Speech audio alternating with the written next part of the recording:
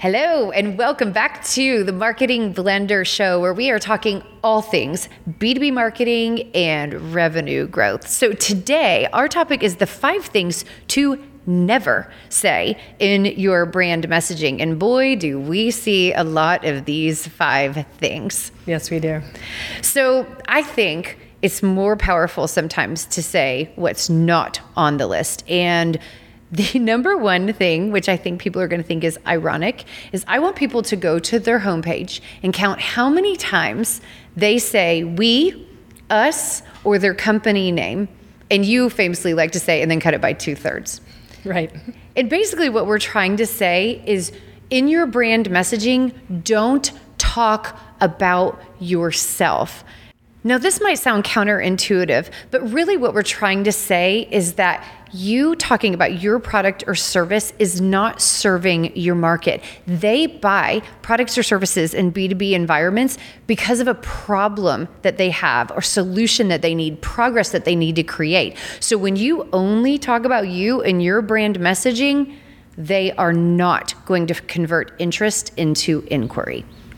So there is an appropriate place to have we language, and that is your about page, yes, not your home page. And yes, it is something that's very tempting, because if you think I only have a few seconds to grab their attention, I need them to know how important I am and what makes me different and what makes me special and what makes me better. It's tempting, but it doesn't work. People who have that short attention span, what's on their mind? Not figuring out how awesome you are, figuring out what matters to them, and if you're talking about that thing.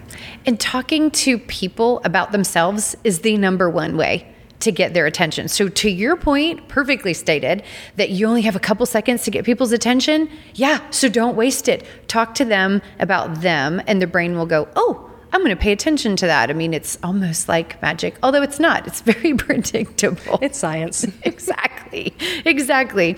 Okay, so this is one that you and I commonly share, and there are certain words that have superpowers to them. And these superpowers, this one superpower in particular, makes companies invisible. And so 3 key invisibility words that we never want to see in brand language: quality, service, and integrity. Okay, why do you hate these words so much? Because I'm already like... I call these the buzzwords of doom. And one of the reasons is because everybody's using them. Everybody's making the same claims. Everybody sounds the same. But here's the hidden reason. Those 3 things, quality, service, integrity, are things you can only prove to people who are already your customers. Those are very, very difficult to prove pre-sale. There are ways you might try to do that, but honestly, it's almost impossible. So you need to be talking about things that you can prove during the earlier parts of the sales journey, so you can continue to build trust. And integrity, service, and quality, those are post-sale qualities for you. And they're table stakes. Mm-hmm. Hello, of course you had better have quality. Good Lord. So there are times when if somebody's talking about quality too much, I'm like, why? Have they had quality problems in the past? And it actually provokes concern in me when they're overstating something that should just be obvious, evident, and a guarantee. Yes, and guarantee is actually another thing that I usually advise my customers or my clients to avoid saying, because unless that's top of mind for the prospect, why would you bring it up? You can only fulfill a guarantee if something's failed along the way. So that's not what you want the focus to be on. Now, I love this because there are times when a guarantee is appropriate, but a lot of people are hearing, oh, you should always come up with a guarantee. Like there's certain frameworks where they're like, have a guarantee. So how do people know when a guarantee is accidentally causing problems versus really finalizing and cementing that truth and that differentiation? It really comes down to understanding the buyer persona. So if you understand the decision-making process for your buyer, you understand the fears, the questions, and the mistaken assumptions they may have along the way. If a guarantee does not specifically address a question, a fear, or a mistaken assumption, then you shouldn't be talking about it, because you're not talking about something that matters to that buyer or that's a factor in their decision-making process. And if they do have a fear or question or assumption, those are usually later stage conversations. So it's not something that should be front and center in your brand messaging. It's something that you should deliberately bring into the conversation at the appropriate time. I love it. And that does lead us to the fourth one that we had on our list. This ad is brought to you by the Marketing Blender Lab. Marketing is hard for everyone, but small businesses are stuck with small budgets, not enough time, and too many options. SEO, social, paid ads, email marketing, live events. How do you choose where to focus? These are the top challenges I hear from entrepreneurs. You keep getting generic marketing advice that doesn't apply to your business. You've watched tutorials and tried a bunch of tactics that didn't work. You still don't have clarity on what you should focus on to get results. You don't have enough time to get marketing done, and maybe you've worked with freelancers or agencies that have let you down. You can get expert advice and start making real progress. The Marketing Blender Lab gives you an affordable way to work with an experienced chief marketing officer and finally get a handle on your marketing. We help you figure out how to reach your target audience and get more customers, what to focus on so you stop wasting time and money, and how to delegate effectively so you don't have to do it all yourself. Join me in the lab and let's figure out how to grow your revenue faster. And that is, in your brand messaging, you should not be over explaining. If you are using too many words in your early attention getting language, when you're simply explaining how you serve someone well, you will lose people so quickly. It's also visually overwhelming to see tons and tons of words, and which is ironic because you and I are both wordsmiths and we love words, but over explaining usually causes more problems than it solves. And it's exactly like what you were talking about, that you are more likely to prompt problems, fears, concerns, and worries that they did not know that they needed to have until you started over talking and over explaining about things that they didn't care about, and that, in your words, didn't matter to them. Overselling always slows down the sales process. It always makes things harder. This is also another example of where everyone's been taught the formula. This is how you write sales copy. This is how you create, agitate the pain. You have to explain to the person what their pain is, and then you say, this is how we solve it, and this is the outcome. Chances are high that if a visitor is on your website, they know what their problem is. And you can, if you know your buyer persona, safely assume that they know what the problem is and jump right to addressing it with the solution. Now, this is actually true even if they're wrong about what the root cause of the problem is. Really You great. Don't get to start by explaining to them why they're wrong. You have to start with your brand promise of how you're going to solve it. Really great point. No one's fingers ever just tripped over themselves on the keyboard and accidentally typed in your company's URL. Never going to happen. So you're exactly right. They're on your website on purpose for a very specific reason, which means they're in a very specific spot and place and time in their buyer's journey. And so they're already bringing assumptions, preconceived notions, and some awareness, whether right or wrong, to the website. And you need to have identified that ahead of time so that you can meet them where they are. So I think that is such a good point. All right. And the fifth one that we have, number 5. This ad is brought to you by the Marketing Blender. As you guys know, I'm a fractional CMO. And actually at the Marketing Blender, there's a whole team of us.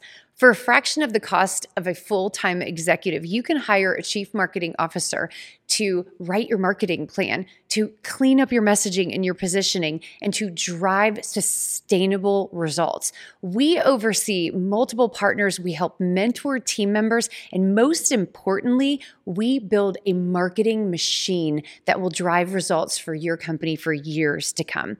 If you're curious about what this looks like, and some of our engagements go from a couple months to a couple years, check out themarketingblender.com. Please stop using jargon in your brand messaging. Now, we oftentimes see clients want to be efficient. So actually they're trying to avoid number 4 when we were talking about over-explaining, but then they take too many large words and shove them into a tiny little phrase. And that phrase is so cumbersome mentally to understand in a short time frame that actually you just killed all meaning. So we are not fans of jargon. Yes, we're fans of efficient communication, but not jargon. So let's talk about what's the difference. Jargon is most often used to create mystification and complexity where it's not needed. And a lot of times we'll see this in organizations that are looking to pump up the perceived value of what they're selling, especially if it's consultative selling. Let's make this sound really complicated so people know they need a consultant. It's the wrong way to go. It will come back and bite you. And then we have, technology clients who are using language because it's the most precise way to express themselves. But if it's highly specialized and not accessible to your target audience, then once again, you're placing a roadblock in their way. So yes, we love precision and using the right words, but it has to be based on your customer's language, how they talk and what they would say, because that's going to impact how they hear it. It needs to be, again, meeting people where they are. You bring up such a good point. I'm so glad you brought up the technology example too, because yes, fine, it's good to have precise language, but if it is not understood by your target market, it doesn't matter. You lost them. You lost the opportunity to explain to them why you said what you said.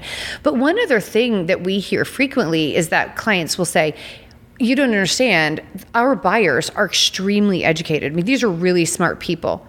That's fine. I'm not saying that they can't technically or mentally understand the words that you used if they had enough time to think them through, but they're busy. They have other things that they're thinking through. And so these are basically like grammar speed bumps where you come across jargon and you're like, what did that mean? And you don't really slow down to rethink. You just get irritated and you speed up to get away from the speed bump. If there's ever an area where you're like, I need to reread that to understand it, it needs to go. One thing I do notice sometimes with clients who are trying to bring a new concept to market is they may be tempted to come up with new words because they're creating a new spot in the market, and positioning is very important, but I always encourage them, instead of trying to force a redefinition of a known word or create a new word, you need to figure out a way to name the problem that you're solving in a way that makes it clear what the solution is, rather than just trying to figure out a complicated way to talk about it. And sometimes that's relating it to something they already know, but please don't say you have the Uber of this or the Uber of that or the DoorDash of this, because that's been done to death. Absolutely. Well, and so I think that's a perfect summary. We've talked about what never to say in your brand messaging. So the things that you should be focusing on are practical ways for people to understand the problem that you solve. You also need to be thinking about, is this language that is just natural in the communication flow and it meets people where they're at in their buyer's journey? And that does tell the truth of your unique ability to specialize in them. So you guys, hope you enjoyed what you saw and heard. We'd love to hear from you. So please drop a comment, give us a thumbs up if you liked it, and definitely hit that subscribe button. We'll see you on the next episode. We hope you learned something today that will help you succeed with your marketing. And if you liked what you heard, definitely give us a thumbs up and a subscribe. Don't forget to check the show notes. We're sharing free tools and resources there. And you guys, we would love to hear your comments. So drop one in or send us an email and maybe we'll use your topic on a future show.